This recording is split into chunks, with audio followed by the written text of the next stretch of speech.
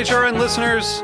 As we celebrate our 15th year, we are deepening our commitment to giving voice to the next generation of food systems storytellers, and we need your help.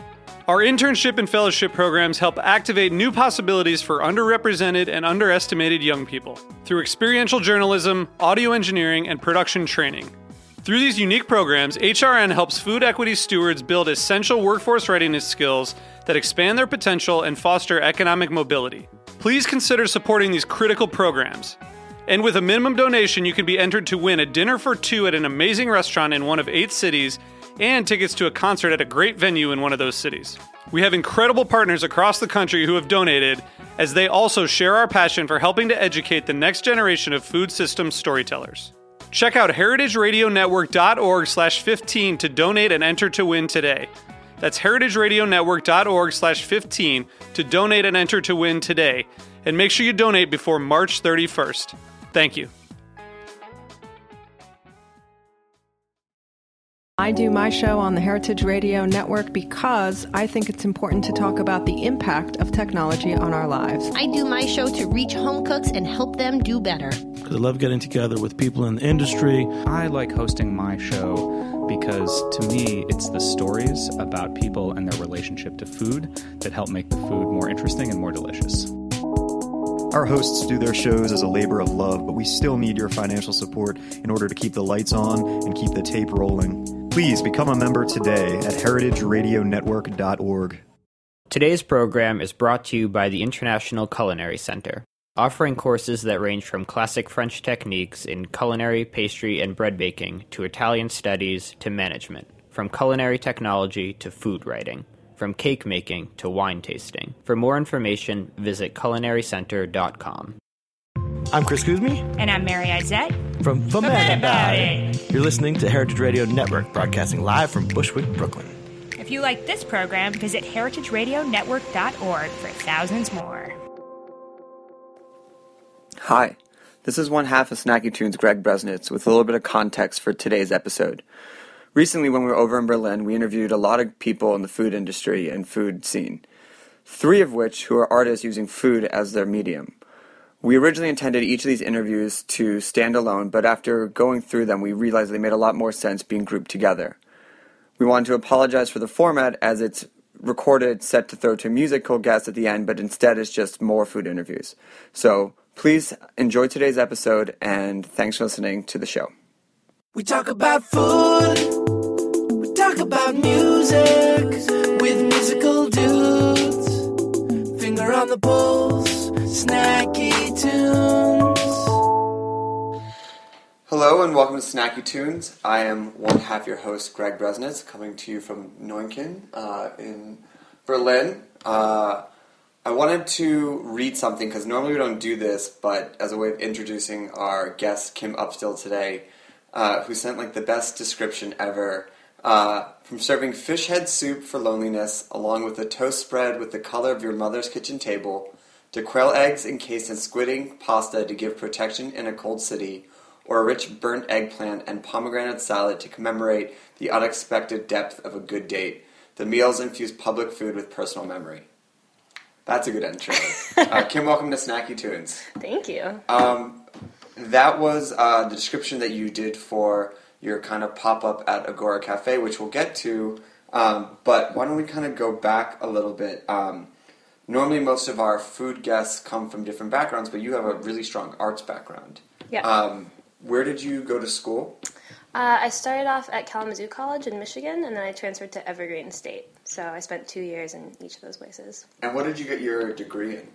Art and critical theory. Mm-hmm. In Evergreen, there's no specific degree. You sort of choose your own track, but that was my focus the whole time. So, yeah. And was cooking always part of your life, or was it just kind of obviously we all eat, but where did it kind of sit along the critical theory? It didn't really start meshing with the critical theory until after I got out of school, but in terms of cooking, my family has always cooked. We moved a lot when I was growing up, and so the kitchen and sort of this dining hub where my parents would have dinner parties and all these things was really important. And I sort of figured out really early that's how you made friends that stuck. So I was like, oh, gotta figure that out. What was your, like, what did you used to cook early on for people that would be like maybe we'll go back and hang over at her place? I could do souffles from like an early age, right? So you can like come up to a party and be like, listen, this party's cool, but like, want to come have a souffle? And then it's like, yeah. The souffle move. Was that also like a date move, or was that like a friendship? Or would yeah, you cook interesting. I think this really amazing liquidy chocolate sauce that turns into like this fudge when it hits ice cream. That's more of a date move. That's like you can't not take your clothes. You're like, you're already messy. You got something on you. Like if I came over to someone served that to me, I'd be like, are they trying to sleep with me? Like, what's like? I thought we were friends, but god, okay. The hope for reaction for sure. The chocolate fudge move. And you said your parents cooked, because I know that you did like a dinner event with your dad. Mm-hmm. So were they professional, or were they just like amateurs? Well, not amateurs, but what type of culinary experience did they have? They're both fucking amateurs. Yeah. No, my dad is a really enthusiastic cook, so he was the one of the family who was always experimenting and like inviting people over. And my mother is actually from Poland. My dad's American. Okay. My mother was like the down home, like let's make some really grounding food. But I definitely got my experimental flair from my father. And what were some of like Dad's signature dishes growing up? He was really good at mushroom risotto. That was like a thing that I fucking loved. Man, you're a family of complicated dishes. I mean, not simple but complex. Mm-hmm. But he just experimented with all sorts of stuff. In the last few years, he's been really excited about Szechuan, which is like really adorable. And then recently the sort of Jerusalem craze cookbooks. He's been like riding that train pretty hard. His like has his like peppercorn count like just like expanded, or like what's his peppercorn game like? His peppercorn it's pretty on point.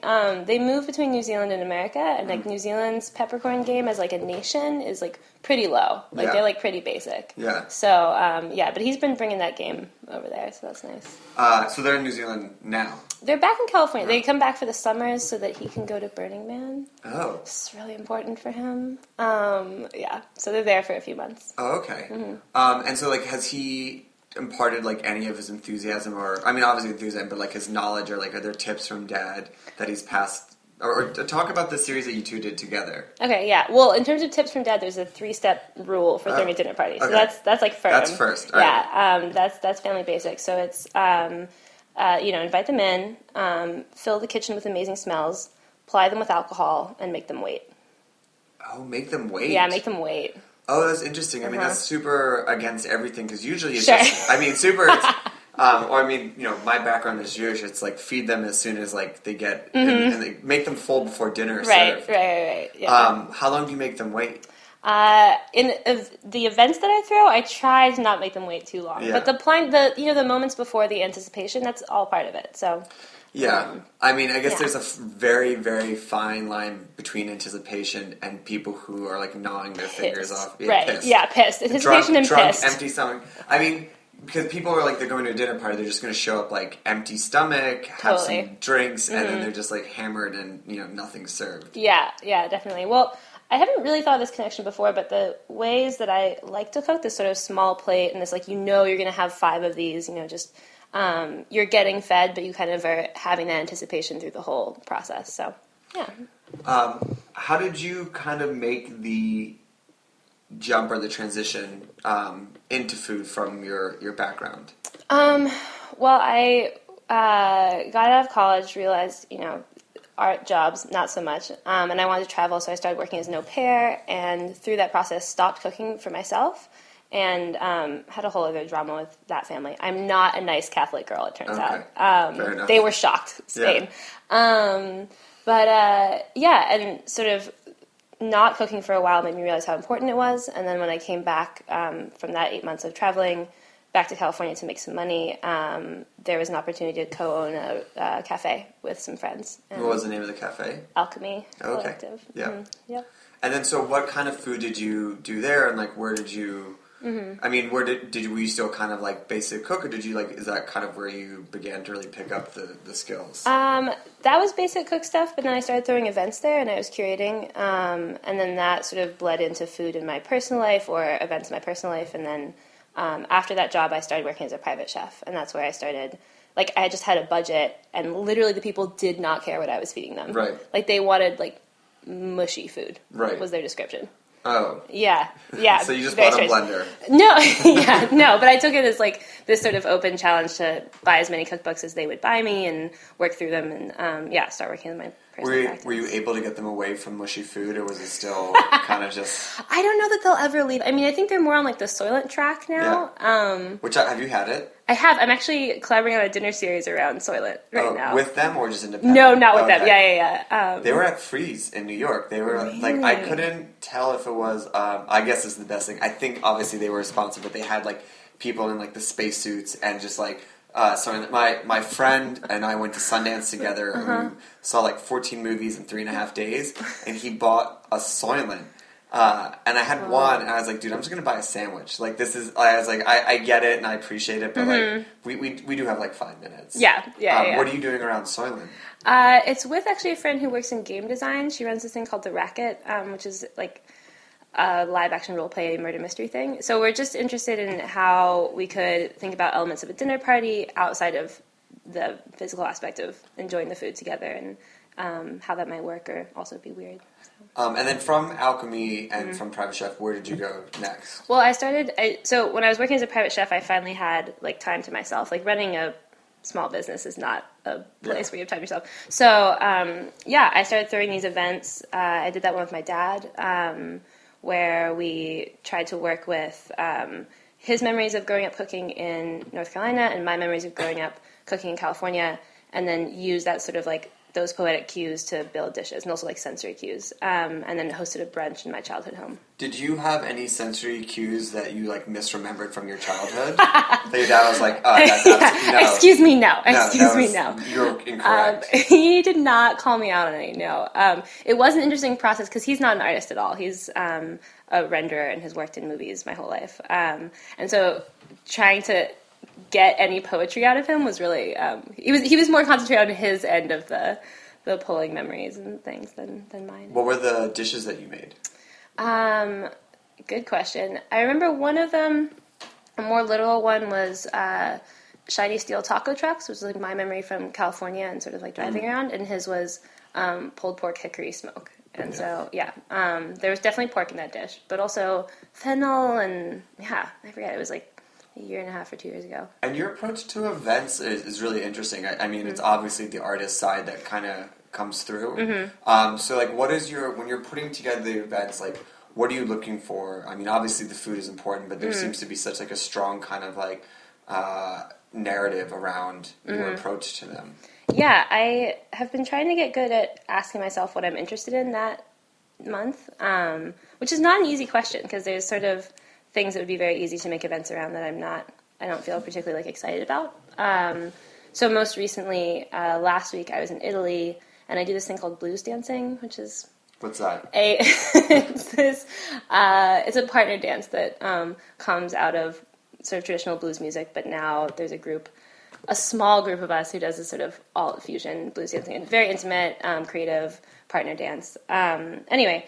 And so the friends of mine come over to Europe and throw these small events, like 60 to 100 people, where you just dance for the whole weekend and eat together. And it's like not all 60 people dance together. No, it's I mean, probably at some point you might dance with everyone, but it's a partner dance, so every song is just partnered. So you dance, you go eat. You dance, you go eat. I would say like you eat, you dance until dawn, you sleep until brunch, and then you eat, and then you dance. It's incredible. Yeah, it's really, really fun. Anyway, so I went and worked in the kitchen for that event in Spain and sort of remembered why I loved that community. I also had a whirlwind romance, and that was nice. And I was just like, I really feel inspired to like make something about the types of intimacy that are available in blues dancing. I've also used blues dancing in the past to like not date shitty people, like not do like the one night stands. Like I'll be like, I could go out and like go on a Tinder date, or I could go blues dancing and probably roughly have the same amount of, like, tenderness and, like, intimacy. Probably more in blues dancing. Anyway, so, I came back from Spain, and I knew they were all going to Italy for their last event, and I proposed coming and sort of collaborating with the organizers of the event on a dinner that evoked, like, the reasons that we dance or the reasons that this, like, partnership idea is important to us. And so we ended up making a 5-course dinner about that. What was like the kind of signature dish, or did you feel one dish kind of encapsulated the event? I don't think it encapsulated the event, but one of the best reactions we got was the dish. It was called the air between us, because you keep a little bit of space in this part of dancing. The air between us, bright, sweet, long, and it was cantaloupe gazpacho with lavender garnish. Yeah. All right, well, we're going to take a quick musical break, and then we'll be back, and we're going to talk about Agora Cafe, and then the concept of fine forgetting. We'll be right back on Snacky Tunes. In my solitude, I'm left with what I can almost bear. Felt the breath of my twin, turned out she wasn't ever even there. And now none of my evil dreams can ever come true. True. In my solitude, cut from the comforts of guilt and blame, the sun falls slowly and my heart beats the same, with no stranger to burn my dreams into.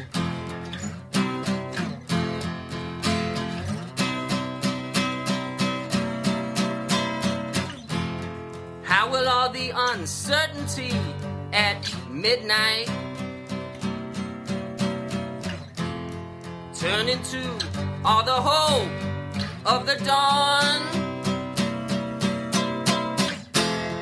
Guts full of doom, my heart full of doom, I'm lost without our love. Delusions in my solitude, I kiss the lonely lips of silence, and all I know stays hid behind my eyelids, with no hopes for any more bloody smiles without you.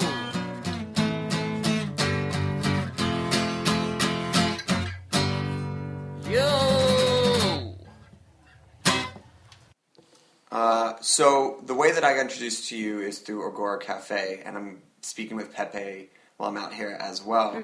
Kind of briefly, can you just tell people what it is who might not know? Sure, yeah. Agora is a collective in Neukölln. They have 4 floors, or an entire building, and each floor is dedicated to a different element of their sort of collective ideal. So the basement floor, or base floor, is the kitchen and cafe. And for, I think, the last year, it's on pause now. They've been running artist residencies out of the kitchen. So someone will come and propose a project that has to do with the service and running of a cafe, and they'll host that person for between 1 and 3 months. So so you did this past April? Yes. So what was your concept? So my concept was called Soft Work Kitchen, and the sort of lunchtime piece of that was called I Made This For You. So I had this idea about playing with, personal public space, industrial kitchens versus personal kitchens, and I was also just really interested in what asking sort of intimate questions, but with a synesthetic quality, could do for generating food and menus, and then also how listening could be, displayed or presented in terms of food instead of verbal conversation. So I proposed this thing where I would interview 5 people every week, and I would have a set of questions for that week, ask all of them, and then we'd have a conversation after that sort of was generated by those. And then within that, from that conversation, I would build sort of one dish with side dishes menu, and that would become the menu of the day for the cafe. So what were some of the dishes that were created, or what were the conversations and then the dishes that led from that? Yeah, that's a good example. Well, I had one person named Shota, who was actually a guy that I met through the cafe, and he's a painter, and we talked a lot about his work and sort of like that, this sort of really intense colors are really important to him. And then also this feeling he has about people where he vacillates really, like, broadly between loving and hating them within, like, a conversation or a day sort of thing. And that's, he doesn't feel like he can really control that, but there's these very, like, strong, intense feelings. And then his personal practice of, like, walking around the city alone and looking at trees and, like, being quiet and gentle is another piece of his life that's really important. And by the end, he was towards the end of the project, and I started asking, okay, if you want this meal to be an invocation, what is it? An exorcism, an invocation, or an incantation, which would it be? So trying to sort of categorize what maybe I thought I was responding with. And he said that he wanted a invocation of the sort of that, like, calmness that he feels when he's walking around. And I was also interested in this sort of, like, polarity of emotions about people, and could they, if they're coexisting in him, can that be delicious, and can those two feelings exist at the same time? So I made a dish that was kind of a split plate. It was a lot of dark pinks and dark reds. It had some floral elements. It was very grounding. There was, like, a soft-boiled egg. And I think a cup of nettle tea, wild nettle tea.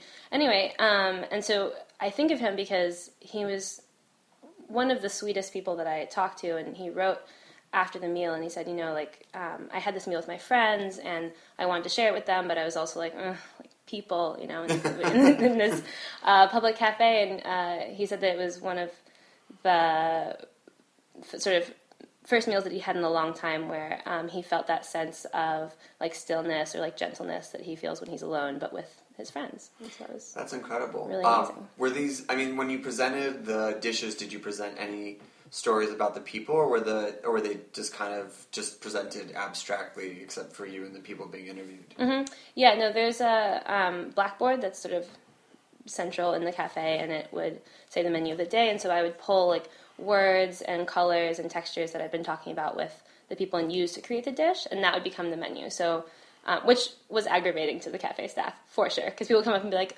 so we're eating, like, Butch Blues right now? And I'm like, well, yes, and also, so that was present in the cafe.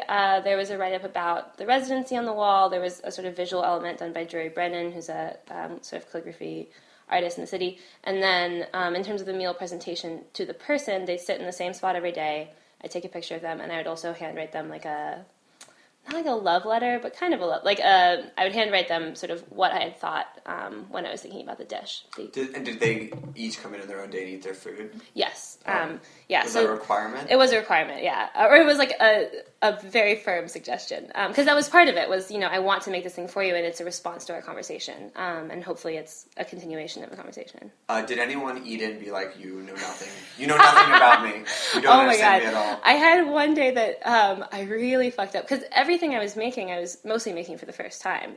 Whether or not it was like a new combination or a new technique. I was just like, well, like, this is what I think the conversation asks for, so I'm going to do this. And there was definitely one day where I fucked up two really crucial things, or I just didn't predict sort of effects of things on each other. And the person who had it was like, wow, that was really beautiful. Like, that's so different from it tasting good. Yeah. Mostly it tasted good also. And was this at all documented or put together as the final project where people can see this? Totally, yeah. So I'm working on a book right now, actually with one of the participants. She's helping me edit it. So it's write-ups about the interviews. It's the notes from the interviews that I was taking. There's an idea about describing how you might go about cooking it, but it's more of like an emotional reaction than it is like, and this, I used half a cup of flour, and then there's the documenting photos that happened every day. Do you also have the guidelines for people to recreate it themselves? Like, here are the questions that I asked, and if you want to interview people, this is... Yeah, totally. Yeah. So one of the things that you brought up in your various projects was this concept of fine forgetting, which is the erasure of agricultural history. Mm-hmm. And I thought totally. That was an interesting thing that as I'm running through events, maybe you could kind of talk about the concept and how that plays into your construction of your food series. Sure, yeah. That term came up initially with Unearthing Roots, Real Californian Cuisine, which was an event that I did in collaboration with my friend who works in the Central Valley in California, and so works with immigrant laborers and people who have really low legal rights. And I was in, the coast and working in sort of this like fine food. So it was like this mashup of like once you kind of come into this restaurant space or this little bubble of nice candles and tablecloth, you tend to forget the history of where your food came from. And I think that has more conceptually become important to me in thinking broadly about, okay, how do we bring histories and experiences to the table, or have people, inspired to work with those themselves through these processes. The fine forgetting thing, in terms of agriculture, was specific to that one event. It's definitely something I'm interested in, and I'm actually talking, Janaki is her name, we're talking about running another series in Fresno. So how much time do you spend going back to California or kind of bouncing around for your food events? I don't know yet. I came to Berlin in October for a different residency at Agora, and that's how I sort of became involved with that scene. And from there I went to New Zealand to write a Fringe Festival show with my sister that also had to do with food. Then I came back here for the April residency, and now I'm taking like a little bit of a break this summer, and then we'll see. The Soylent dinner is in San Francisco, so if that ends up being generative, I'll pop back over there. So it's really interesting. So is like food just one of the mediums that you put your creativity to, or there are other kind of disciplines in the art world that you express yourself? I make zines, but those actually end up tying into menus a lot anyway. But yeah, I would say illustration and writing, but it all interconnects for me. I wouldn't say there's like another one that is disparate. One of the other things I want to touch on is the call to prayer dinner that you did as well, which I thought was really interesting and the concept behind it. If you could just explain it and talk about it. Yeah, so that was actually, I think, the first time that I started thinking about food and poetics together. So I was asked to run the kitchen for an artist residency in Italy, which when you get that request, you're like, shut up. Like, that's not a real thing. Yeah. Fine. So this is when I was still owning the cafe. And I went over there, and it was a bunch of performance artists and dancers, and it just became this really rich space for investigating food with them. And the thing that led up to that was I taught a class on sound and food. And so we went around the table. I had like 6 different, this is a fun trick you can do at home. I had like 6 different little ingredients, and we went around and they tasted each of them and said what sound they were for them. So for instance, like the salt cured lemon rind was seagulls for someone. As it is. As it is. I mean, obviously. And so how could it not? I mean, duh.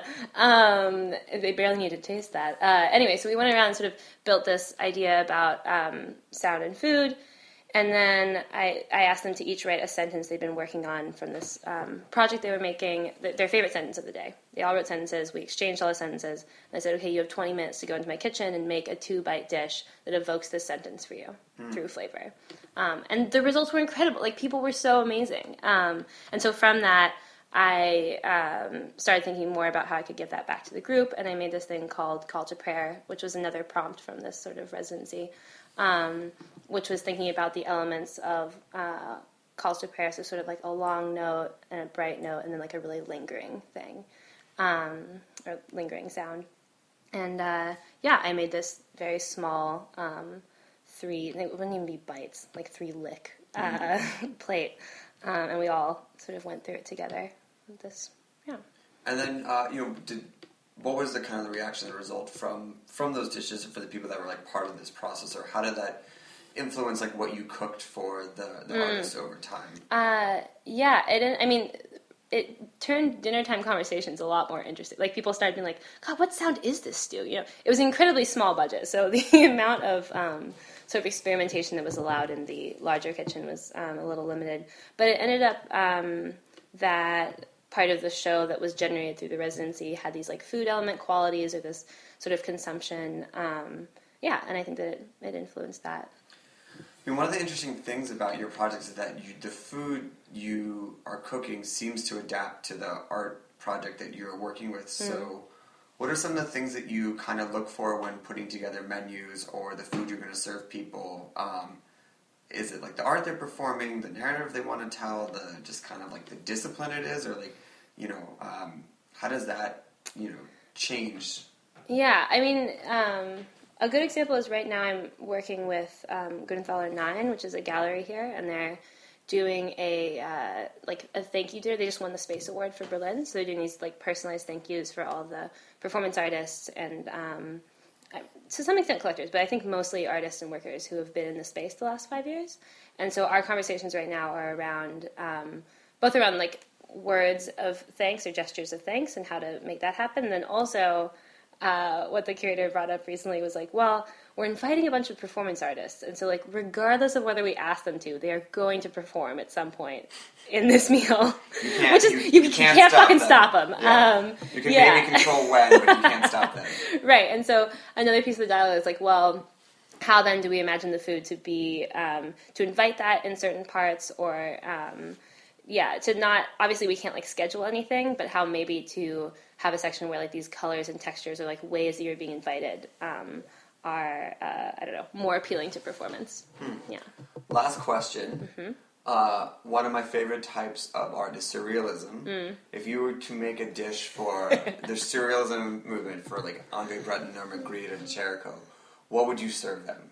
Oh, I would have a very long conversation with them first, I think, and I would really try and pull whatever, I don't know, like odd aesthetics they had in them right then, and then work that into a dish. Not an answer, but we'll take it. Sure, yeah. Well, thanks for making time. Where can people find you, get in contact with you, hire you to do artistic endeavors? Sure, yeah. I have a website, kimupstill.com. It's a good place to start. I'm on Facebook. My Instagram is Luck and Salt. So you can find me there. That's really good. Thanks. Well, thanks for joining us. We're going to take a quick musical break, and then we'll be back with the second part of Snacky Tunes.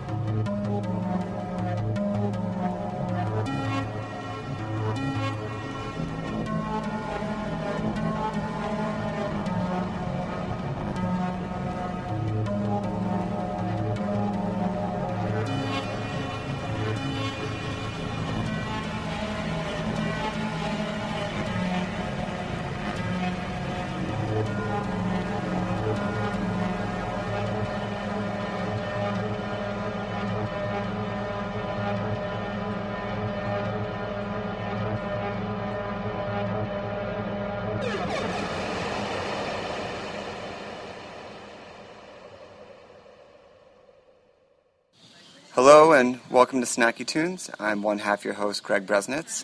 I'm sitting in the grass outside Cafe Agora with Pepe Dayaw. Thank you for making time. Thank you for coming.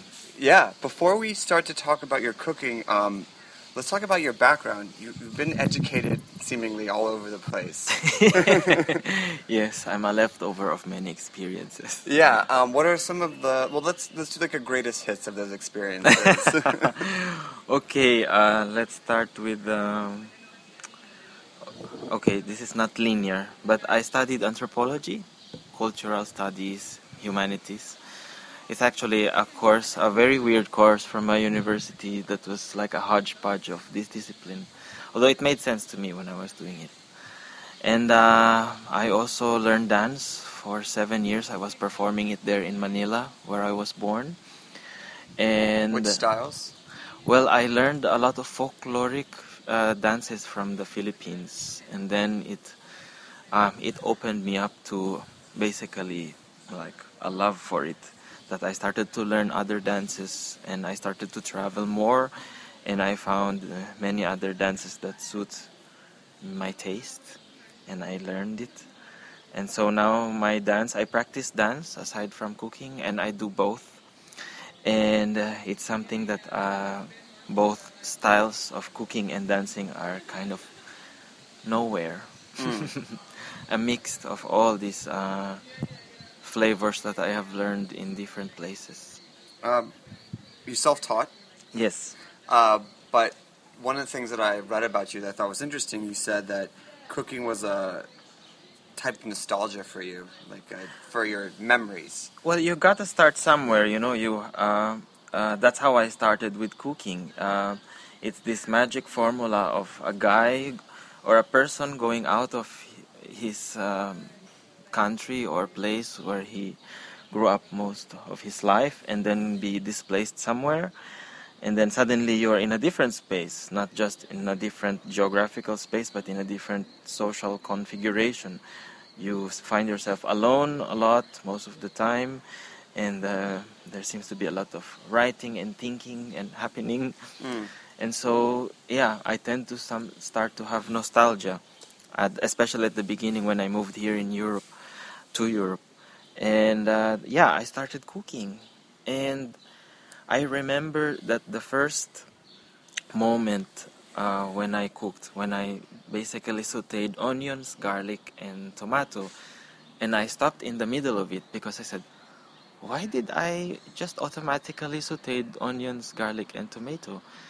It's not because I thought about it, it's because I remembered suddenly. My body immediately remembered. I was hungry and I just started cooking. And of course the actions I made were things I have observed for thousands of times in my grandmother's kitchen. So this started for me a kind of school of cooking that has to do with remembering a lot of these past memories. That's why I said my story or my greatest hits is not very linear. So now we go back to when I was young, like from 6 to 12 years old, when I was with my mother and with my grandmother a lot. And when you saute, when you cook, you create a smell, and the smell brings you to another point of remembrance of the past that is more flavorful, I guess. Well, memory is not always accurate. It's memory. Of course, I know that for a fact because since we started our cooking project, we also have been doing some side studies like in neurosciences. And how related is the sense of smell, the thing that we call smell, with the part of the brain that takes care of what we call memory. And the memory is also connected directly to the part of our brain that makes imaginations. So our memories are basically imaginations because... So how much of the cooking that you do or your memory is real things that happened or things that you've kind of conjured up and kind of pushed together? I think they're halfway. They are in between this, like, because the remembrance, what gives it to you, is an inspiration to enact something now. you can always try to reenact it, but you can never have the same thing. And of course, especially if you're in a different place, you find other things around you that also inspires you. So there's a simultaneous process of your memory reaching out or imagining the past, and you basically sensing what is around you. Is there a particular dish that you have cooked that you feel is like very emblematic of this kind of mashup or neuroscience approach that you have? Our lunch today. Okay. What was lunch today?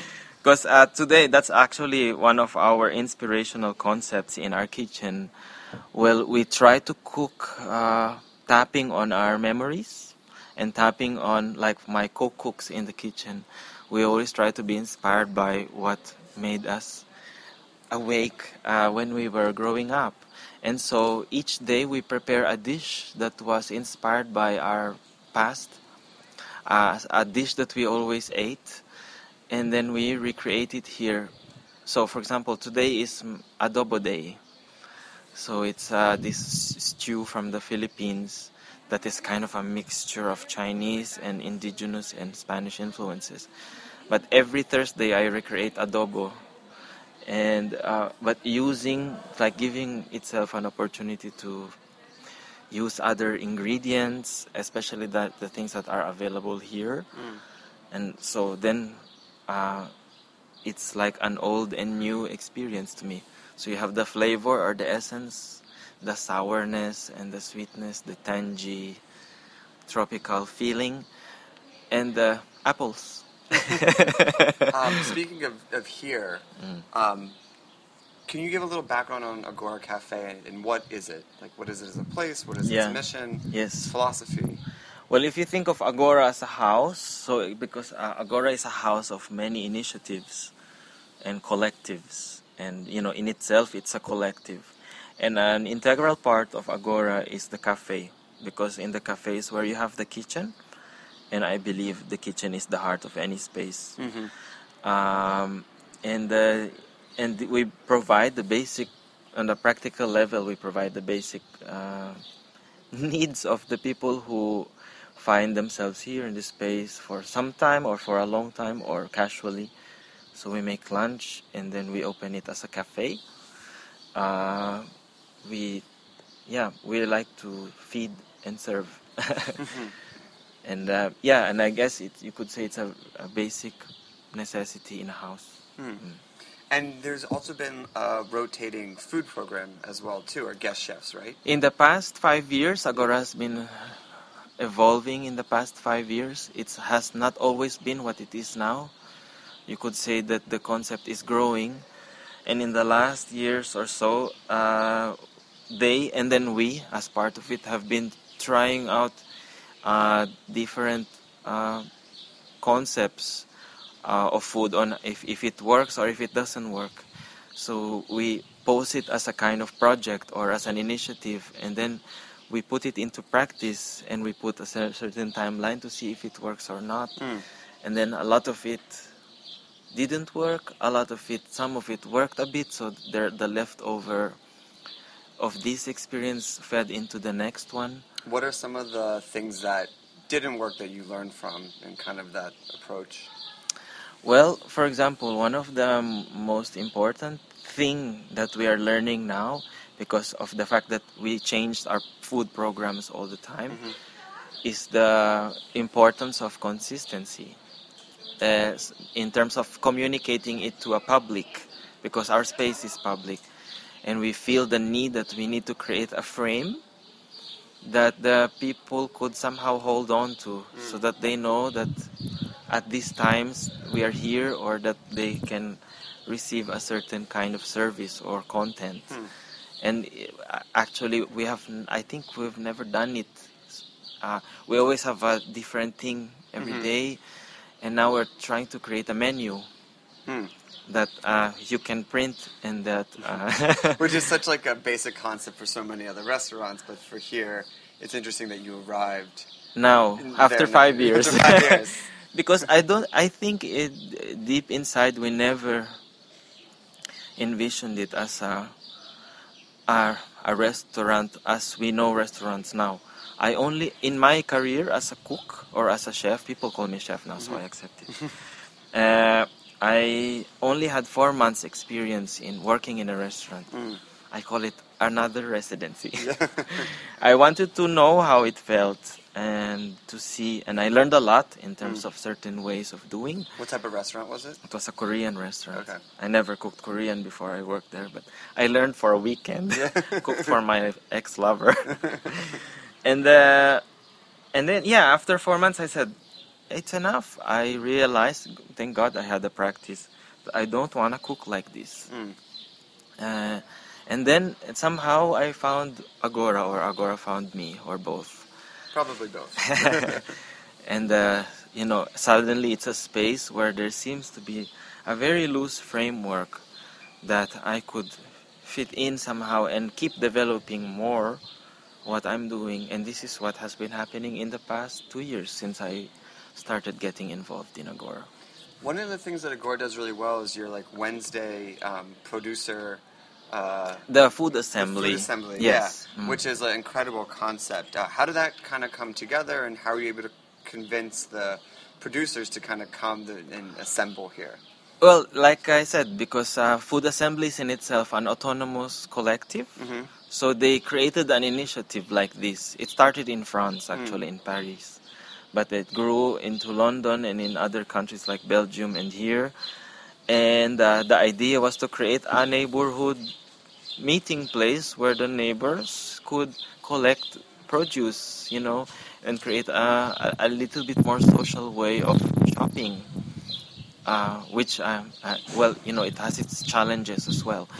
But that's how it happened, and the initiative of food assembly saw the space, and they found it conducive, or they felt it was conducive to create such an atmosphere here, and that's how it started. There's another project here that is involved with us. It's called the Real Junk Food Project, and it's a collective that forms partnerships with neighborhood bio shops, and they make a choreography of collecting this organic produce, and so it forms part of our food supply. Oh wow! So the leftovers of the bio, they are fresh, but they are leftovers. And it's funny because our kitchen, our collective, the ones that take care of the kitchen is the Nowhere Kitchen. And our philosophy is inspired by leftover or cooking with what is there. Well, we're going to take a quick musical break, and we're going to talk a bit about Nowhere Kitchen and a few of your other projects, and we'll be right back on Snacky Tunes.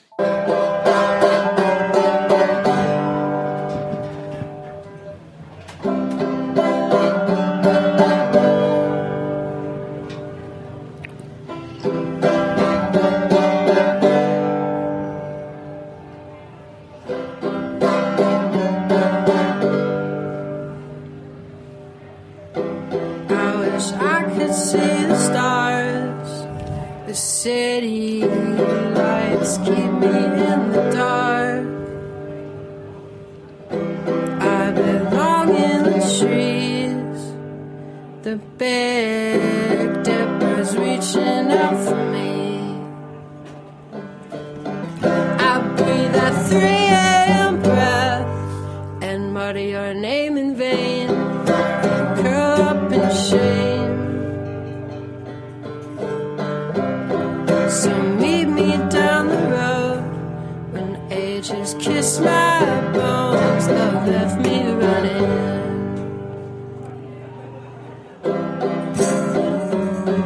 I will keep your soul safe. How can you make love stay? I will keep your soul safe.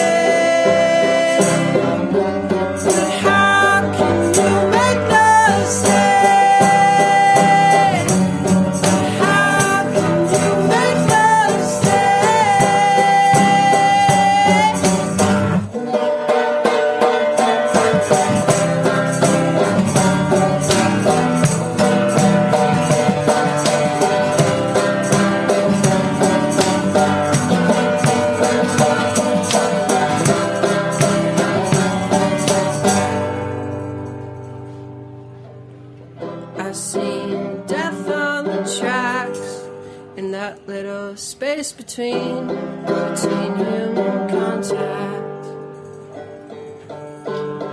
I miss your hands most of all, your fingers always whispering after lacing up my spine. And I wish I could see the stars. I always find you in the dark. I always find you in the dark.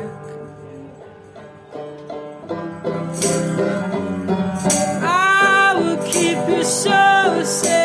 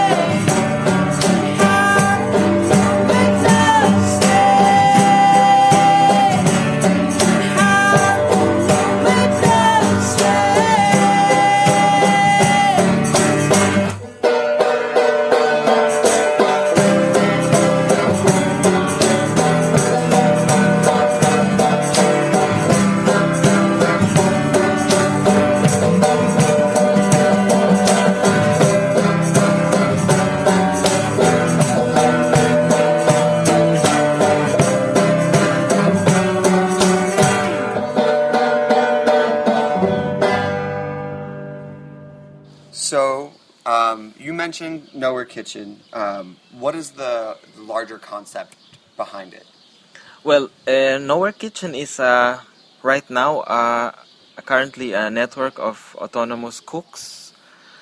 It's funny, serendipitously, none of us trained as cooks, the ones who are cooking with us.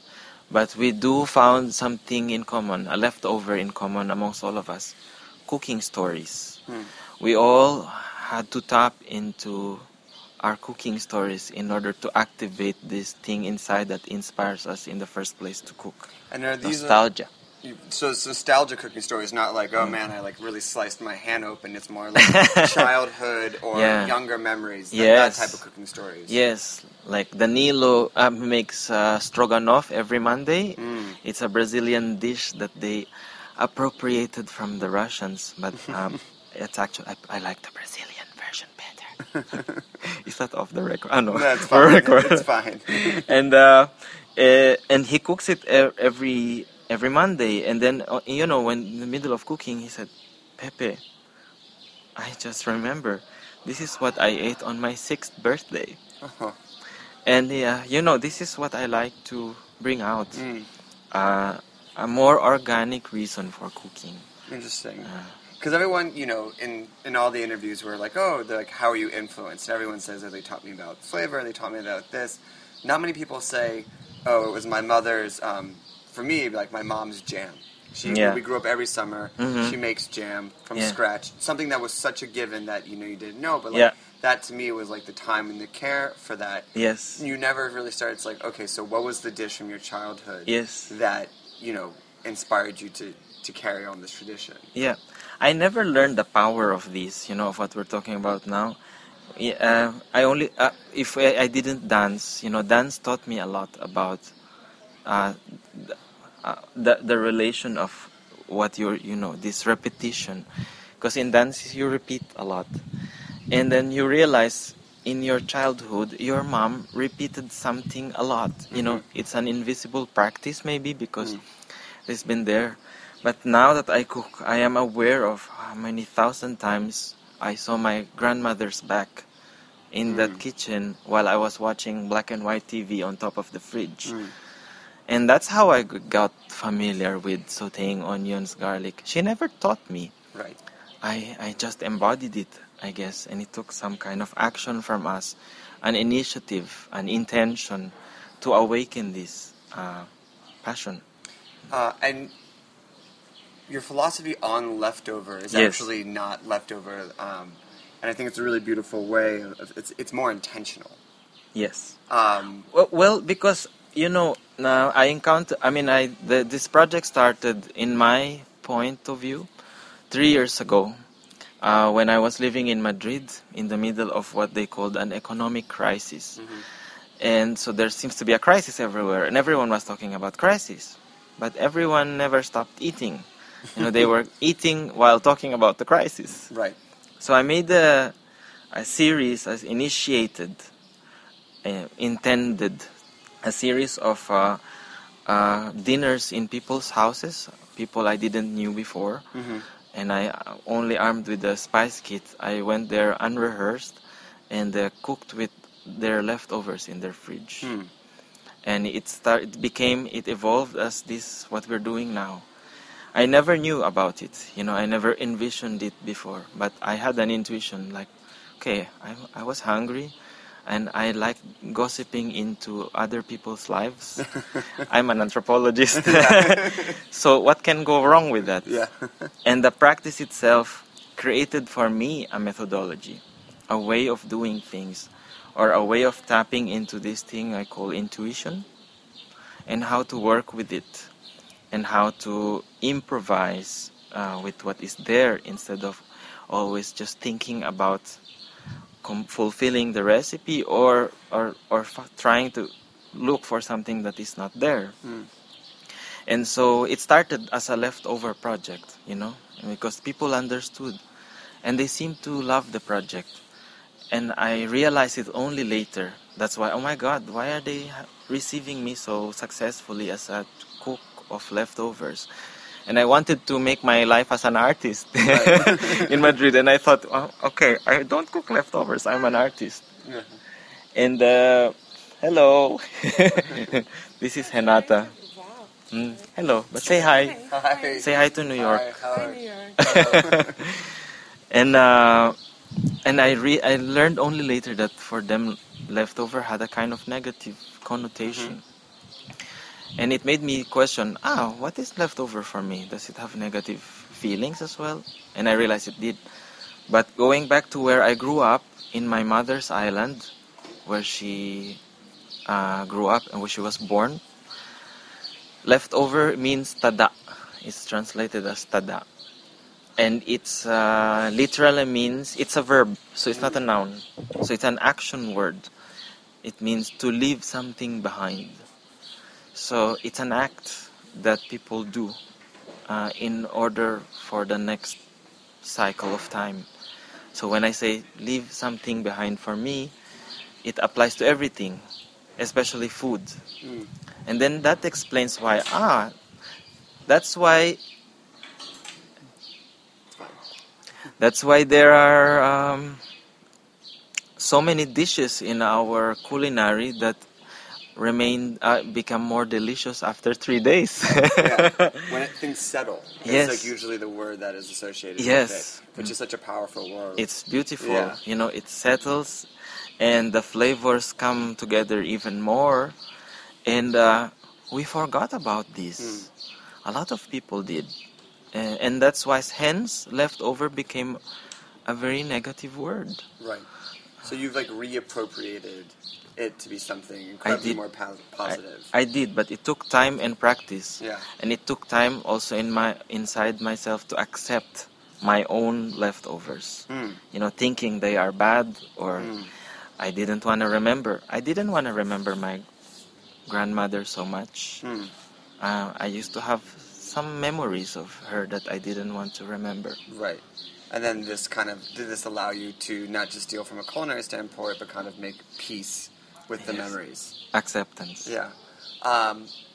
One of the other projects that you are doing is the spice roots. Yes. Which I think is also, and this is I feel like maybe a little bit more on the fun side of projects. Well, I'm having fun now. Yeah, but I mean, the leftover thing is so deep and so personal. Spice roots, to me, at least as I understand it, and correct me if I'm wrong, it's kind of like tracing history through kind of travel and recipes and kind of how things kind of came. Well, isn't that also deep? Yeah. It's very deep. Maybe it's viewing things at arm's length as opposed to looking completely inward.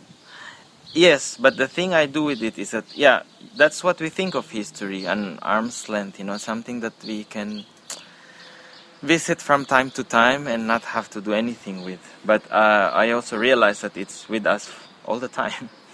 And so the Spice Roots is a fun way, yes, of encountering the past through a melange of my folklores. So I invented Spice Roots in order to make sense of the things I do. Dance, cooking, anthropology. Or I call it the legitimate form of gossip. And this is where I can combine it through such a project. And for people, it's a dinner project where people come together and we cook something for them. And we present the cooking and the serving and all the stories in between as a choreography. So we take into account everything that happens in a dinner. Can you give like an example? From the moment they arrive until the moment they leave. And for example, the moment when we serve the first dish, this is very important. We have to set the tone for the whole evening. At the beginning, we let people feel free. They do whatever they want, and we let them inhabit this kind of, what am I doing here? What's going to happen? And then at some point, we create some kind of ritual. So the first act, for example, on the last performance we did of this, the first act was the making of the last dish. So we made it in front of them. And we just improvised. We started with one element, and we let it build up on us. This, it could be anything, an action, a sound. It can build up into, it can grow. So we do it like that. So we have a frame. It's a dinner, but inside this frame, inside the 4 or 5 plates courses we serve, is a kind of frame for improvisation. Where we try to flow in the form of dance and music making, incorporating sounds of the kitchen as well, and the actions of the kitchen. For Sounds of the Kitchen, is this where like the sound recipe series came from as well? Yeah. Well, it was another spontaneous project that coexisted without me knowing it, and then we found each other. What was the other project? The sound recipe. They started. It's a neighborhood. It's a local community in Italy. You found this video, and I happened to be traveling to Italy. I was traveling without money, so I did a project of 5 weeks without money, card, plastic, or metal or paper, nothing.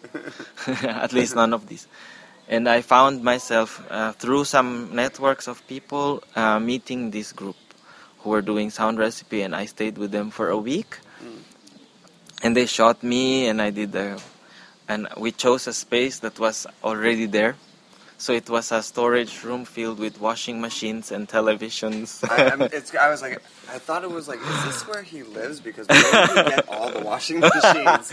Yeah. It's like a total artist's dream. No, for me, it's such a beautiful space. Yeah. When I saw it, I had no doubt that it was there. And we built the kitchen there. So after this shooting, we made a dinner for about 30 people. Yeah. In the garden with 5 olive trees. Yeah, it's a stunning video, and just the sound of it, and is that you singing on it as well? Yes. Yes. No, I mean just the whole thing. He made me sing, But I mean, I think for me it was after reading about you and doing research, that video encapsulates with the dance in it and the cooking and everything. It's such a beautiful 5 minutes of what you are about and how it's all interconnected. Yes, and I could see the nose hairs protruding out of my nostril. Of course, that's what you see. Yes, but thank you for seeing some beauty there.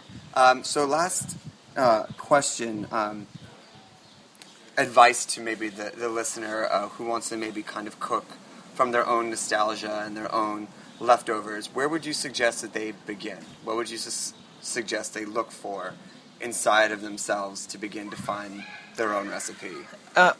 Sometimes it's I find in the experience of meeting so many people, I find that looking inside is sometimes the hardest thing. So sometimes you have to start somewhere easier. The fridge. Go to your fridge and find something that surprises you. Because people don't think of it that way, but there is. And I found it in a lot of people's houses when I make an ethnography of their inventory of their leftovers. They said, oh, I didn't know that was there. You know, the fridge for me functions a bit like the subconscious. Yeah, in between this conscious and subconscious, where suddenly you forget certain things and that are out there. And if you try to cook something with it, maybe something will happen. I won't tell you what. Okay. Well, thank you for making time. This is the best outdoor setting ever. Isn't it? Yeah. So if people want to find you or get in contact with you or ask for you to come and raid there. Or if they want to cook with us, or if they want us to cook there or here or nowhere. How can they find you? nowherekitchen@gmail.com. Perfect. And we also have a website-ish thing. You know, our website is not so updated. We're more updated than our website. But they can find some information through nowherekitchen.com, or if they Google Nowhere Kitchen, maybe they find us too. Yeah. And sometimes I get surprised by what I find when we Google us. Well, thank you again. Thank you. We're going to take a quick musical break, and then we'll be back with the second part of Snacky Tunes. Ciao!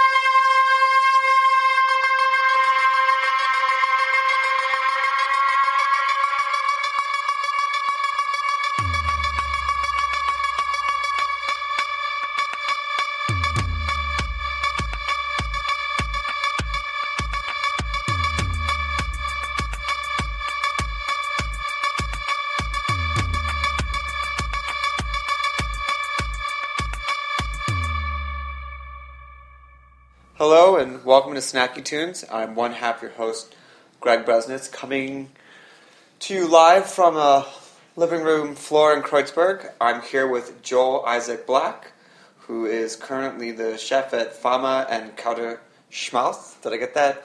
Fama Katerschmaus, that's correct. And I must make a distinguishment. I must distinguish between, in the German language, chef means boss. Oh, okay. And I would be a cook. You're a cook. I'm a which cook. Which in the States would be below. You're just a cook, like a line cook, as opposed to like captain of the ship. No, but you also in the German Ausbildung system. This is when you're learning a trade. Yeah. And traditionally, the cook will have a 3.5-year apprenticeship, and this is the Ausbildung. So when you earn the title cook, you are the equivalent of what a chef is in America. So have you done your internship? I have not. Oh, okay. I am completely self-taught, and this is significant within my my kitchen and the peers that I interact with. So we're going to get to that, but let's go back. I can't help but notice your accent is somewhat similar to mine. So where did you grow up?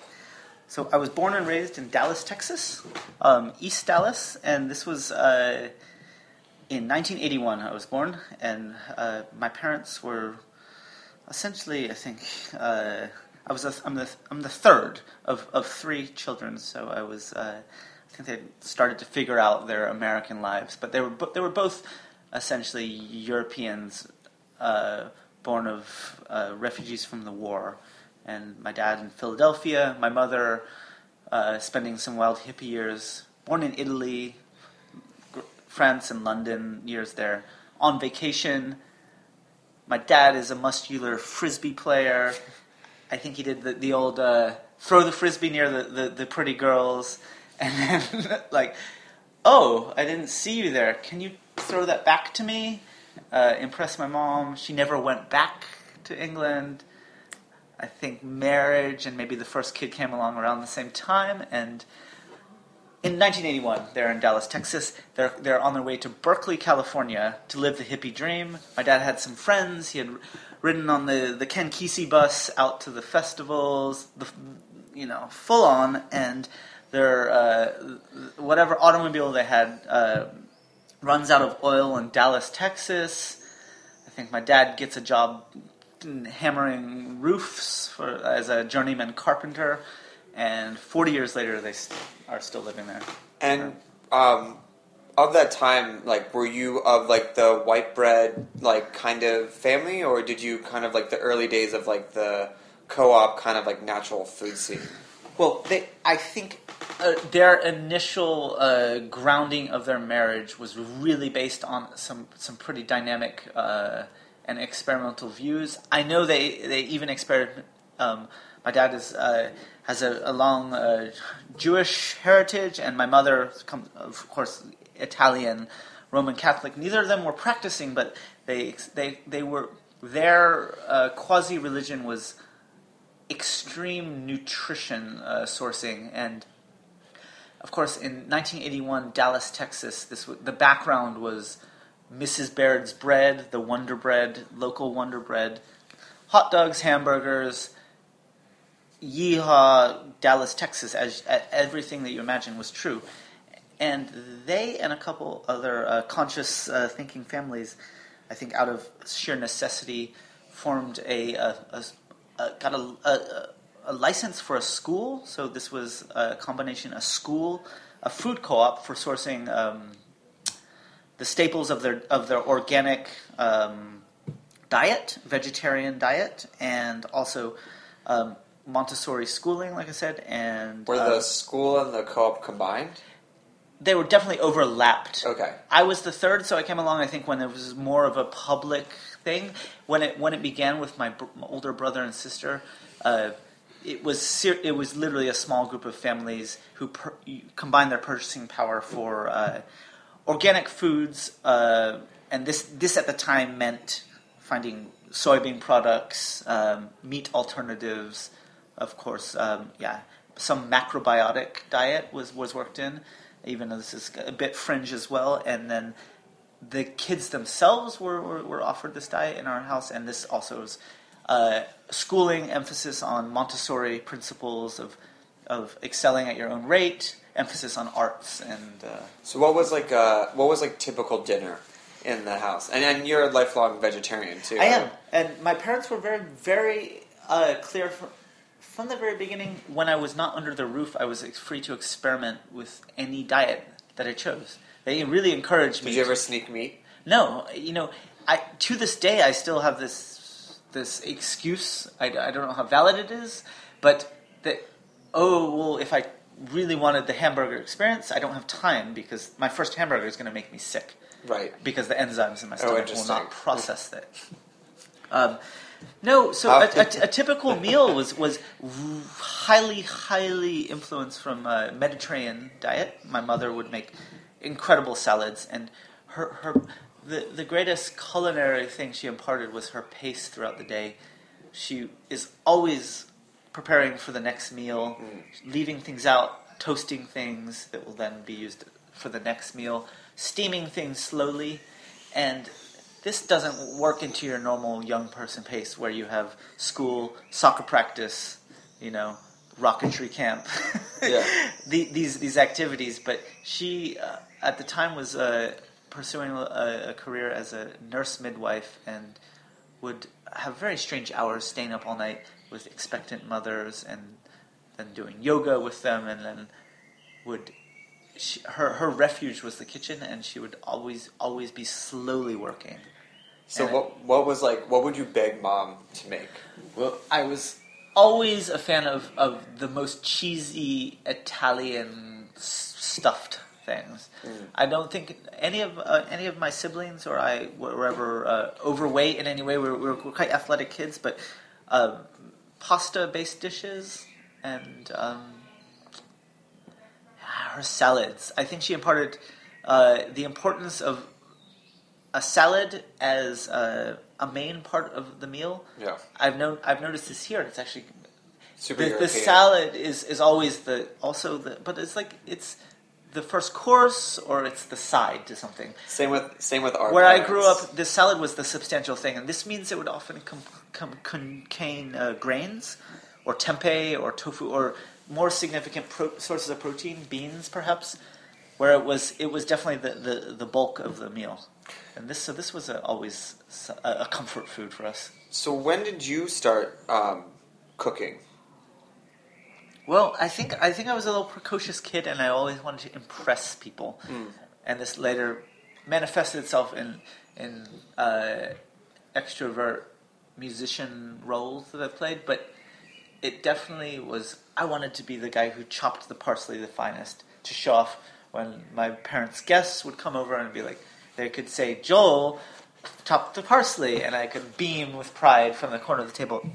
So I really took these roles really seriously, and I remember being like, okay, well, I'm the parsley guy, and I would definitely be very protective. So if a brother or my sister would be like, I'll make the salad tonight, it was, no, this is my role, this is my duty.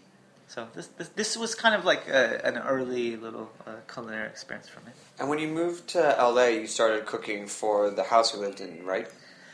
Yes. I think I was always, if you've spent time in LA, there's always like, oh, it's Joel. He's the guy who's in this band, and like his other thing is he's this. As we tend to identify with the little activities that we are most vocal about. We're all maybe drunk together at some bar, and you're like, what's your deal? And in LA is the big smoke and mirrors, like maybe we're all waiting tables. I happen to be working at a record store, which I was very proud of this role, but name check. Amoeba Records, and hello to all my friends who are still there in the trenches, and what a wonderful place and experience that was. And so the follow-up to an introduction in LA was really, okay, so what's your deal? And I was, like everyone else, I was in a band, so that didn't make me feel any cooler. I think I was, not this is motivated by ego, but I also was like, no, I can cook. I'm not afraid to say that I can cook, and this was about the time that I feel like I started to assume ownership of this legacy that my parents passed on, because you spend your teenage years, I think, questioning a lot of things, and then it's about this time, my first years in LA, in an undergraduate college, and seeing how poorly certain other kids, through no fault of their own, were getting nutrition by meal plans in the cafeteria and or just naivety about their own cooking. This empowered me when I realized that I had been imparted some really holistic, organic traits, and I was able to slowly cook for people in the dorm rooms with very, very limited... What would you make? I mean, we had like a toaster in the common room next to the toast is big right now. Right. I think I guess I had a sadistic way of like being like, sure, I can cook for 20 people, and I can get it all at like a little Mexican mom and pop store in East LA, and so it was a matter of resourcefulness from what was available. Do you remember did any dishes or any meals that you cooked like still stand out in your mind as like a proud accomplishment? Well, I mean, I was able to make like chilies and things like this. This is not so technically challenging, but thinking about textures and stuff, how you can cook, and using tortillas, and also unexpected things. I remember using sugars from candies. Like if you just toss some red ring lollipop into something, it sounds disgusting, and it is, but there's a lot of sugar in that you could use then for something else. And really using color, artificial color from like candies and unexpected sources, and combining things, I think, was a surprise. I always have a well-guarded family popcorn recipe, and this is a super savory popcorn with brewer's yeast and some among other kind of hippy-dippy ingredients. But this was always a hit, so much that at one point I was introduced as like the good popcorn guy. Oh. And then I feel like perhaps I had gone too far. Yeah. Maybe that's like I'm also in a band. It's like, no, you're the popcorn guy. Yeah, so, super sorry, dude. You don't want to paint this is like being typecast or as an actor, Yeah. So we have a mutual friend, John Wyatt. Yes. Who I think you did your first official catering gig for. That is true. He was a great believer, and like so many of the relationships I met in the record stacks at Amoeba Records. Do you remember what he was buying? I don't remember the first time, because, and I can, as we speak, I can visualize his face peering around the corner. Hey, Joel, got anything new for me? Yeah. Because he's one of those guys who, he's got the slow burn.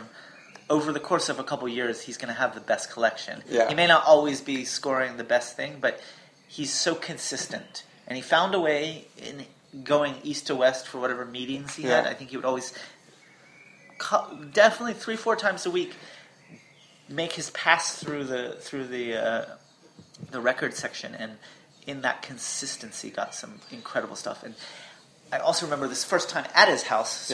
So the occasion for this cooking was, in addition to his now almost civic duty to attend these in the Hollywood Forever Cemetery, where they project classic movies that are incredible landmark pop culture moments for many of the crowd. And there's a photo booth, and there's also a sympathetic DJ, and his music friends from Dub Lab LA, another shout out, just really deep music heads on the West Coast. He would draw from this great roster of DJs to play sympathetic DJ sets before and after, and the magic for LA people to enjoy the weather outside and in a graveyard, and it's projected against the side of the crypt, and it's magic. And he had, through this organization, he would often be in contact with producers and archives, people who manage archives, administer archives, that would have a lot of films that were not licensed for whatever lawyer problems they had for public display, yet were legendary behind the scenes, often music documentaries. I believe this gentleman died. I can't recall his name, but he did a lot of documentaries on Shelter Records, Leon Russell, and some just like classic Americana. Of course, Bob Dylan, Lost Reels. These kind of landmark '60s moments, psychedelic outtakes, some European stuff. He would use his backyard home, which is an unbelievable property up atop Mount Washington, which itself is a beautiful enclave. And these were just magical moments, and everyone who walked through the hedges was just some great music DJ, someone who had a lot to share, and some way or another I was recommended. I don't recall who made the exact connection. And Popcorn Guy. I knew this was something, and this was, I think, just sheer frustration with, as you can be in LA with only being at the record store, exhaustion, and then like wow, this is culture, this is happening. No, I got to do something, and I didn't drive. I never had a California license, and I was mugged, and I never bothered to get a thing. I couldn't afford a car. I was paying into tour vans and broke as you are in LA, and I had to borrow a friend's car and go to Burbank, and I remember just fighting rush hour traffic and with a shopping list for this event, and thinking, wait, he didn't even show up, and he had an assistant. Some beautiful LA girl walked up to me in the record store, was like, Joel? I was like, yes. So I believe this is for you. John sent this to me. He said you can stop by tomorrow at 2. And I was like, oh God, what is this? And it's like an envelope full of cash. And I was like, shit, man. And then I had been to one of these screenings that he held in his backyard before. And I don't recall the menu or the food, but I was like, okay, I got my work cut off for me. But that was really like, okay, I can kick this into gear, bribe some friends with booze and fun, and yeah, just give me some cool, beautiful hippie girls that just hang out here. Come on, man. Help me, in this kitchen. And his kitchen is really small, full of, delicate, tequila dispensers. And, as you find in LA, mid-century craftsman kitchens, it's not so much functional. But I was able to put out a menu, and I was really conscious of the way people moved through the party, and I would send people out dancing among the crowd in the backyard that was gathering before this screen, which was just something suspended from the trees as the backdrop, and serving popcorn, but then also having a little bell where I could ring, and then I would have a table full of little bites, and I was good at make hors d'oeuvres, I would say, and that was the best way, but. Okay, well, we're going to take a quick musical break, and then we'll be back to talk about Berlin and your cook employment. Cook employment. Employment is a good word to use because labor and job and labor and wages and things mean something in a social system, people.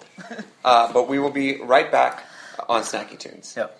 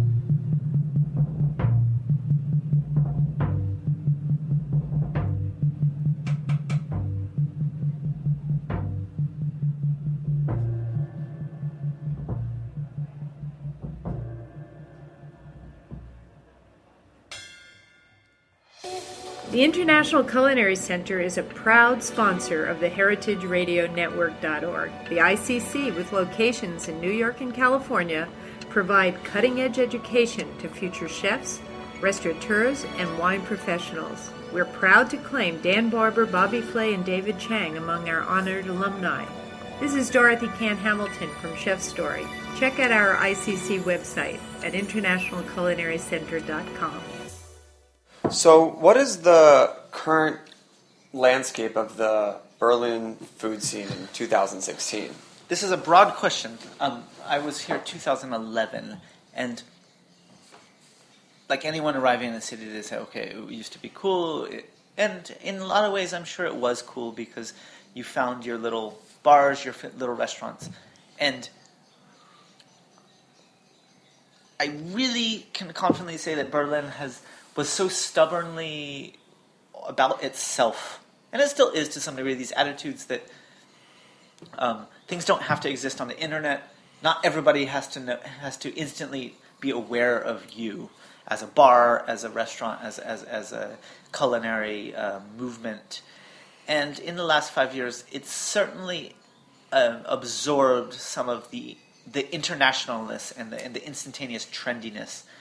And that's in no small part to the amount of people moving here, as anyone who's read any article or kept track of these migrations would say. So in 2016, I would say we're looking at a place where there's really, really healthy things, and there's also some, like anything, there's coattail riding.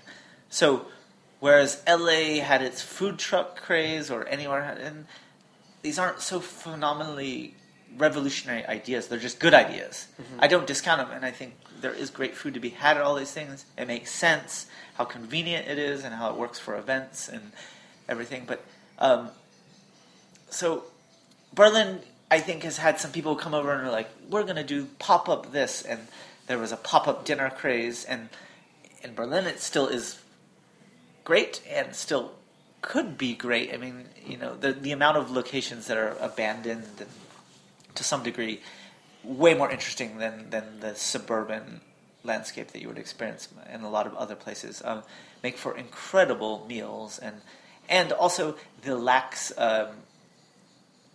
level of code enforcement, which is the theme of so much of from the techno clubs, and all the culture of the city is try it first, and maybe your next year we're going to give a visit and you can get your papers, your taxes, your things. I mean, some incredible, citywide, city-famous things were so impromptu when you look behind the screens. These were not financed, organized businesses. Anything you want to call out? No, it's not that. Yeah. I have plenty of examples, but this has allowed for such experimentation. So along with the great things that have come from this, that maybe have in later years legitimized and normalized, there's some things that's fallen off. I would say a great thing is just here in Kreuzberg, our neighborhood, some incredible cycle happened. There was a local market, and we say Markthalle. So essentially this is a beautiful structure that was a red brick structure with vaulted ceilings. It kind of resembles actually like a Victorian flower garden with the type of steel open skylight construction. And this was virtually empty, and I mean sad empty. There was a textile discount. This is like where you get 3 T-shirts for 99 cents. Like complete sad businesses.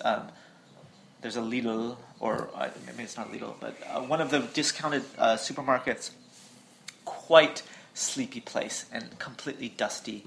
And over the course of the last years, through a series of events and extreme tactical marketing, this has become one of the most populated, gastronomy-centric communities in the city. And this includes 2 or 3 markets a week, which include food stalls that are cooked for. They're so packed, they're no longer pleasant. I won't pretend that I haven't even gone to one in the last year, because a block away it's already a bit hectic. That's how popular they are among kids, and the convenience, the pedestrian access to this place is beautiful. But the background that a lot of people don't know is the organizers are really dedicated slow food people, which of course is self-explanatory. Nothing that heritage itself came from the slow food movement, right? As well. But a lot of the stands itself are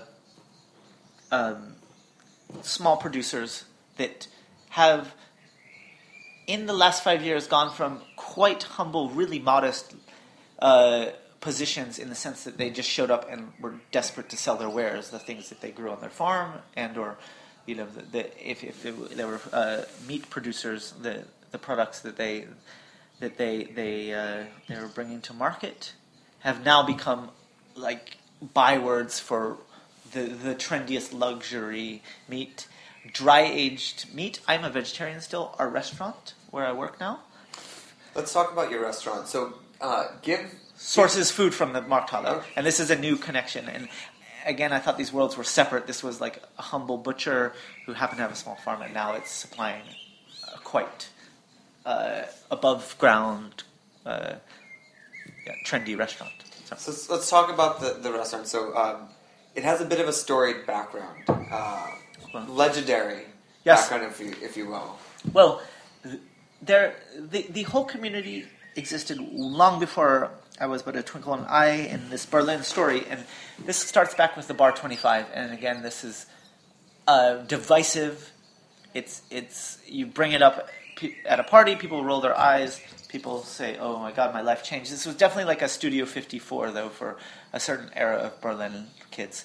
And this was a piece of squatted land along the river. At first, it started with little circus wagons, little construction wagons. They sold beer out of the window, and someone brought a box because when all the other clubs ended up, they wanted to have an after-hours session outdoors, as raw as could be. Within years, it grew into this positively unbelievable culture of this circus of techno. It had its own labels. DJs, of course, were legendary. Careers that are giant now were launched there. And it became a byword for European clubbing, was the Bar 25, because of its marathon parties.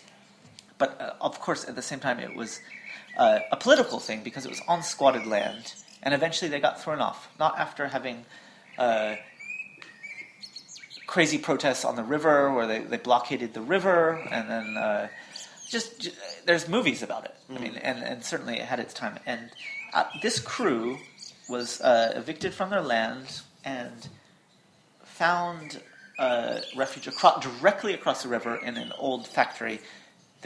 This is the industrial banks of the Spree, right in Kreuzberg by Mitte, very central location. But this is still such industrial land that's at the time was unclaimed or underdeveloped. And developed is a loaded word in that sense. But this was a crumbling factory that was originally a soap factory built.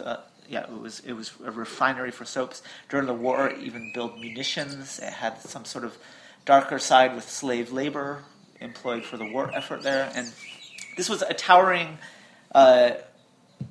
complex. And the immediate outgrowth of the Bar 25 was the Kater. And this is called Katerholzig. And this is the male cat, the wooden male cat. If you do the literal translation. Kater is a slang word for a hangover. And so it's like the wooden hangover. And the logo is a winking cat with an X in one eye. This place is notorious for both its unbelievable debauchery, long parties. It's unbelievable circus atmosphere, and this is a place that puts its money where its mouth is. Like, they built an artificial tornado my first week there, with film wind machines suspended in this courtyard, and then threw paint powder and painted 2,000 guests. You know, they really were out there pushing their things, and the crew itself was the DJs. The builders, and these were incredible carpenters, and the whole wooden thing comes from the fact that they would take environments and steal wood from all over town and reuse wood to build incredible fairy tale lands. So they would have dance floors with an entire forest of walkways, like an Ewok village that's also got dance floors above you. And this was all built like overnight. So these people were just absolute techno building creative freaks. A parallel to the Fusion Festival, which is a big back to the land kind of hippie wagon culture. All these people lived in wagons. They had really alternative lives within a city. So it's really ahead of its time super urban pirate living. So where does the food that you're cooking, or how does that kind of fit into the whole landscape? So the couple days after I arrived in this country, desperate for a job, penniless, living on in my girlfriend's flat, she says, well, Joel, we're going to find you a job. And also being an American, not even an EU citizen, this puts me on the third tier of working allowance, meaning any job with a contract that I'm allowed to legally get paid for goes to a German citizen first, then an EU citizen, and then third of all, perhaps an Auslander, or someone from beyond. And even then, I would have to file significant paperwork to be allowed to work. So I was here on an artist visa as a musician, and I suppose it doesn't matter anymore, but I was through a friend of my girlfriend's who is a German woman who was a waitress at the time. On top of this techno-pirate rave factory, because it literally had a factory with a smokestack, and every room was super industrial. You might see like gears laying in the corner, and then there's a rave on this other side. Beautiful restaurant. And this grew out of the Bar 25. The Bar 25 had a restaurant too. So as well as these people built this rave empire, they had their eye on gastronomy, and I think they involved some of the more sympathetic characters from the gastronomy world in Berlin, but who were also into the party, because this is really about the cult of the nonstop party. This is probably cliche now, and it is, but at the time I think it was still something that people really identified with. This was alternative lifestyle. This restaurant was founded originally in Bar 25, but came into its own as the Katerschmaus, and this was the top floor of the big factory. So as you ate, the smoke machine and the unbelievable strobe lights would waft up from below, but this was a wooden... It looked like the galley of a ship, and it was an unbelievable place. We did about 200 a night. And what would you serve? So the menu itself was, I would say, German, with emphasis on European classic things. And again, we had different phases. We were 6 of us in the kitchen, and it was always an open kitchen. This is also a principle of the place. It's performative. We had clowns going through. We had classic through by the table. Everything wooden, everything breaking. This is the chaos that was embraced by the place. We had magicians going through who would go by your table. You would play a little like shell game, and if you won, you would take some unbelievably alcoholic shots for free. It was the canteen for the people who would later go party, and it had conspicuous consumption. The menu itself was quite traditional, though. So this goes with 5 starters. You'd have a soup. Everything rotates every 2 weeks. This was great too. But we had a soup, we had a seasonal salad, and then we would have a fish of some kind as a starter, and then a vegetarian option, and so on. And then the main course still would adhere to the I would say a classic German thing, which is the piece of meat with a really, really, really flavorful jus. This is the sauce, and nothing else on the plate. Big white plate, and we're known for having a really good steak. And we had a private herd of cows in which our Rinderfleisch, my English fails me. Our beef came from a specifically raised community in Argentina, and this became the classic. So now, if we were to go have dinner there, this thing, has the menu evolved, or like what can you expect to eat now? It certainly has. Well, long story short, this factory was only supposed to be 2 years. We got another 6 months extension towards the end, and then we were kicked out again because the owner like anyone, has sold it to richer investors, and it's now luxury apartments.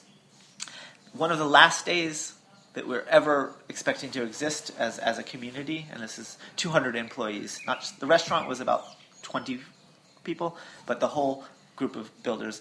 We got a call. There's the old Bar 25 land, the homeland across the river, which we look at every day from our perch.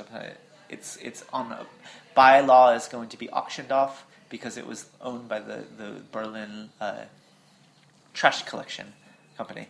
Long story short, with the help of a Swiss pension fund, which is the charter of this fund was to promote inner city cultural things, put up an insane amount of money. They got the land back and redeveloped the old Bar 25 land, in which our kitchen has moved back over across the river, and we're the Fama restaurant. We're in an archway of underneath the S-Bahn rails. So as the commuter rail cuts across the river, going right into Alexanderplatz, right before that, it's right on the river, and in one of those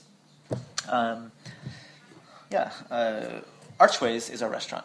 And with this move, the kitchen became quite smaller. Not only smaller, we produce all our food in a container, like an old shipping container. This is the analog to the old Bar 25 where they lived in wagons. They now use containers and repossessed material from ports in Hamburg where all of this extra shipping material is, and they build buildings, clubs, and entire functional parts of the land out of these containers. So we have a production kitchen that is hidden from view, that's in a container, and then because by law underneath the train tracks, and this is a federal German safety law, we are not allowed to cook with gas. We have a show kitchen, in which an open show kitchen that opens up to the restaurant and the bar, in which we use induction cookers, and this is our kitchen now. Because of this change and the concentration of this, our capacity is much smaller, and the menu has changed. We're still essentially, you order your starters, then your main dish, and then of course dessert is optional. And these are expensive menus on the dessert and the bar side. But we still have 5 starters. But the main difference is we have 5 starters, 5 mains, which would be usually your beef option, fish option, usually some kind of pork perhaps, and then a veggie option, and then a surprise option. Usually we are always sourcing random things from our suppliers. But the main difference is the sides. The traditional German kitchen has what you have a Beilagen. This is the side dish, which means you have your meat, and then you have your veggies around the side of the plate. But the meat is the main thing, and there's a little bit on the side. Now our sides come on their own, and they appear differently on our dockets in the menu, and it's almost tapas. So we have very basic starters, very very basic mains, but there's a much more emphasis on sharing a variety up to 10, 15 of these sides, and they're very, very creative. And this is our one of our greatest chefs. There is such a fantastic and creative gentleman with vegetables, and his ability to transform seasonal vegetables into creative combinations. And they come in quite small bowls, but they're really good for sharing. So that's the structure of the menu. Well, I want to thank you for joining us on the show. Where can people find the restaurant? Where can they find information? How can they come eat there? Well, we are part of an incredibly dynamic project of which we can perhaps provide links to, but the whole land in which the Bar 25 used to be is called the Holzmarkt, and this is a nod to its old use. Before the turn of the century, it was the Holzmarkt. This is the wooden market, so it was the timber market as things were floated down the river. This includes a preschool, a theater, an open-air venue, co-working spaces. It's an urban village. And this is the charter where all the money that's been invested in the place is coming. So you can find the restaurant there. Right now, we are cooking through around Christmas this year, 2016, in our little place that's adjacent to the club, with Katerschmaus, which still continues to the club tradition. And we will be cooking here until we move to our permanent spot, which will be twice as big, which is right on the riverfront, about 100 meters down the river. and it will still be right there, Holzmarktstraße 25. This is bar 25, of course.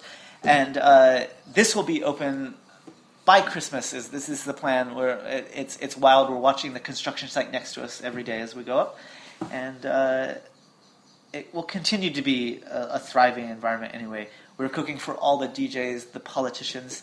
As an American, it's crazy. About once a month, we have the U.S. ambassador to Germany, of course, based in here, Berlin, with his Secret Service men, like stake out the front of our venue, and then he comes and dines with us. So I think we're doing something right, we've been written up in the New York Times, and I really have, in the last 3 months, I've noticed our crowd to be such a beautiful international thing. So amazing. Well, thanks for joining us. Thank you for your patience. Yeah, no, of course. I'm honored.